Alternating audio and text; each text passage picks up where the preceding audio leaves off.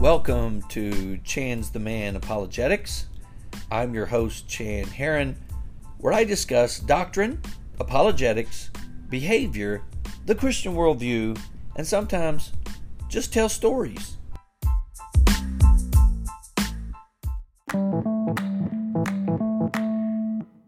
I hold in my hand a book entitled The Atheist's Guide to Reality, Enjoying Life Without Illusions by Dr. Alex Rosenberg. Dr. Rosenberg is a professor of philosophy at Duke University. I mentioned him briefly in the last episode that we have. I would like to read an excerpt from his book on page 2 and 3.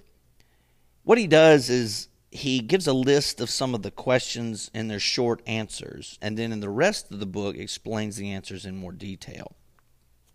Here they are. This is rapid fire. Is there a God? Nope. What is the nature of reality?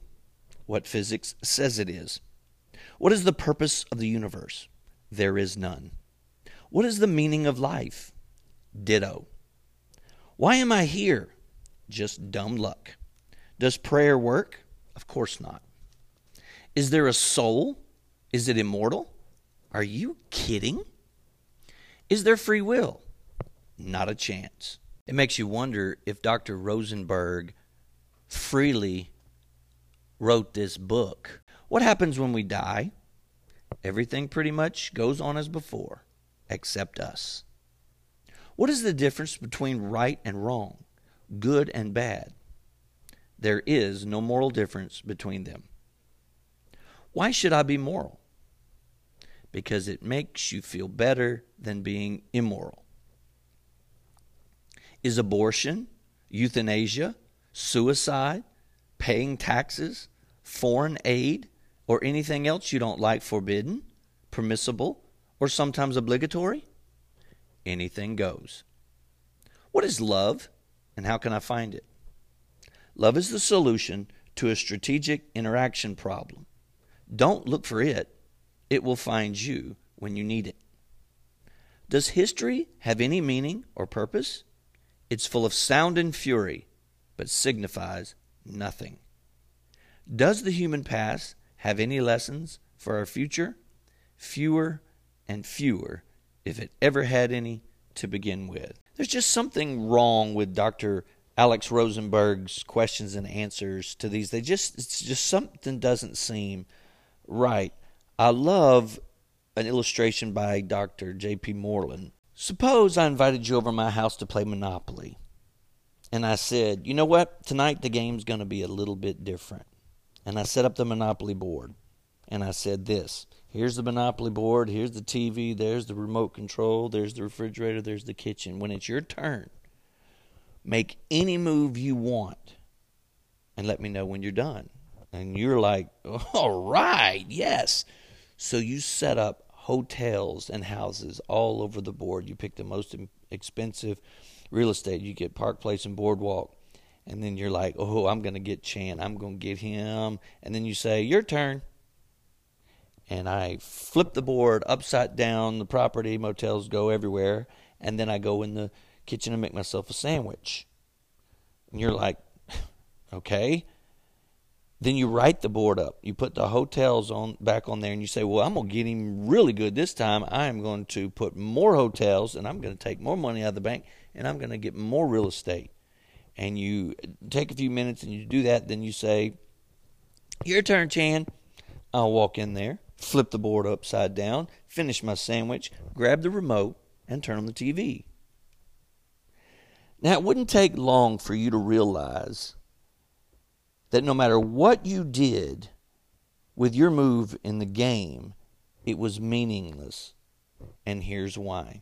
If the game itself does not have a purpose, then the individual moves you do in the game are also without meaning. If there is no God, there's no ultimate meaning, value, and purpose in life, and it therefore follows that the individual moves that we do on a day-to-day basis in our life are also without meaning. However, if there is a God, then that means He's the creator, and He has given purpose to the game, if you will, and our individual moves have meaning in that regard. How do you know if your quarterback throwing a touchdown is better than your quarterback throwing an interception?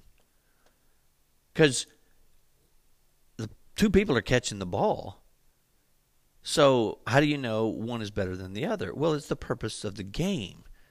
The rules of the game, the object of the game, define that your quarterback throwing a touchdown, which is a pass to one of his own teammates that's eligible, gives your team 6 points. Whereas if he throws it to the other team, an interception, the other team gets the ball, and it's not good for your team. Dr. William Lane Craig has a fantastic article about the absurdity of life without God, and he pushes atheism to its logical conclusion that if there is no God, we cannot say that there's any objective, ultimate meaning, value, and purpose in life, because eventually science tells us that the universe will run out of energy. We are steadily moving toward the heat death of the universe, and all life as we know it will eventually be wiped out. Nothing. And so suppose someone finds the cure for cancer. Well, that is great in a small sense. They will prolong someone's life, but in an ultimate sense, 100,000 years from now, who cares? We're all dead. And yet, if there is a God, then that means that the universe will not run out of energy according to the theistic worldview, because God will intervene before that happens. And I think that Dr. Craig is absolutely right. When you push naturalism, the naturalistic worldview, to its logical conclusion, then it leads to nihilism. And some atheists can see that. So what happens is many of them will smuggle meaning in through the back door, or they will, another way to put it is to steal from God, as my friend Dr. Frank Turek mentions.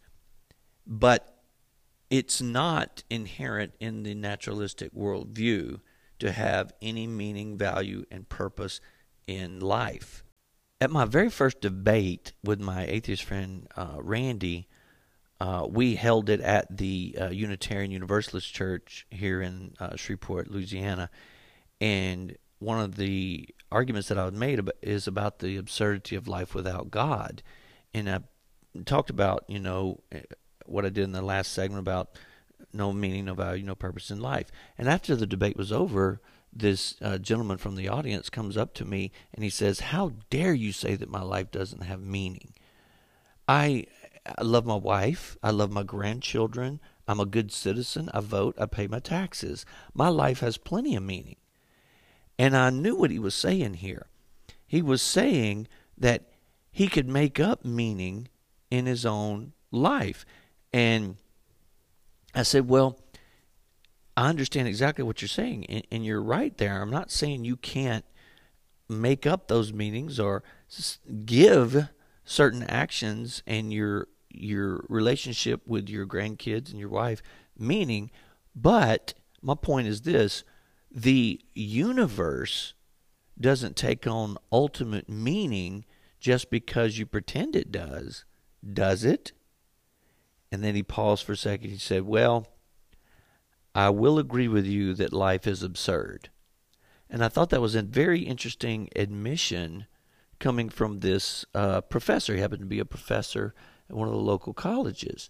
And we went on to have a pretty good further conversation about this. So once a person realizes that life without God leads to absurdity, then that forces them into a serious dilemma, because without God, you cannot live consistent and happy. If you live consistent in the atheistic worldview, then there is no meaning, value, and purpose in life.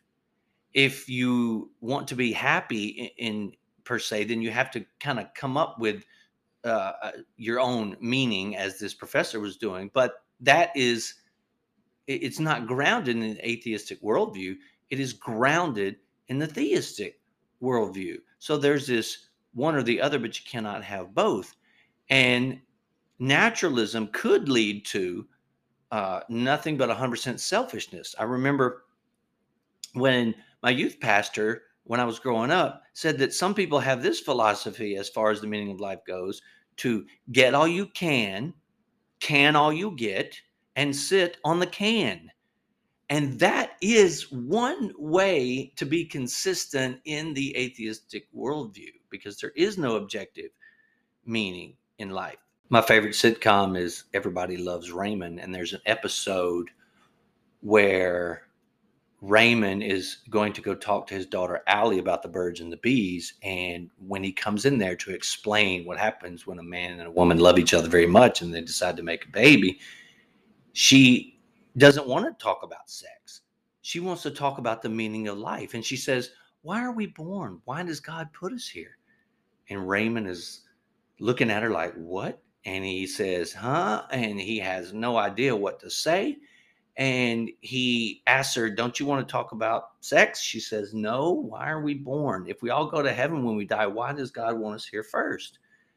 And Raymond makes up something. He says that heaven is crowded, and everybody kind of laughs, and then he sneezes and walks out of the room. Well, the rest of the family comes over, and so they're having this discussion about the meaning of life, and it's very funny, but it's also profound, because Deborah, who's Ray's wife in the sitcom played by Patricia Heaton, they're talking about, that this is good questions, that she's proud of her for asking these questions.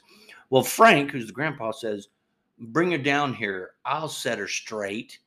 And and then Raymond goes, okay, we're going to learn the meaning of life from a person who once threw his shoe at a swan.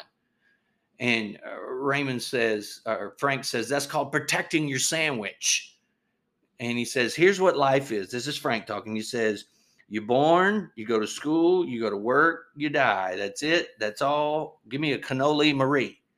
And Raymond's like, well, that's not what we're talking about. We're not talking about what we do while we're here, Dad.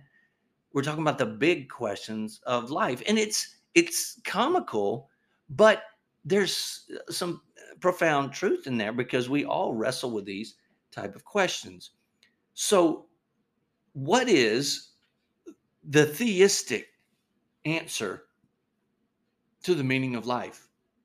I do not believe it is subjective. I believe it's an objective meaning that God has given us. And since he has made us in his image, then we are made for relationships. And the ultimate relationship is the relationship with God. So the meaning of life is to know God and to make him known to others. So I hope you can see that dealing with the meaning of life is something that we should really, really think about. And I think it breaks my heart to hear about when young people or anybody takes their life, and they do so because maybe they're hopeless. They feel hopeless. They don't feel like anybody cares about them. And they've gotten to the point where life has no meaning. It's not worth living. Well, if the theistic worldview is correct, then the life does have meaning. And we should be able to explain that, because we have an ultimate creator that desires and wants a relationship with us. And so we should continue to think about the meaning of life and how it affects us every day. Now, next week, we'll begin to look at the third question that every worldview attempts to answer, and that is the question of morality. Does objective right and wrong exist?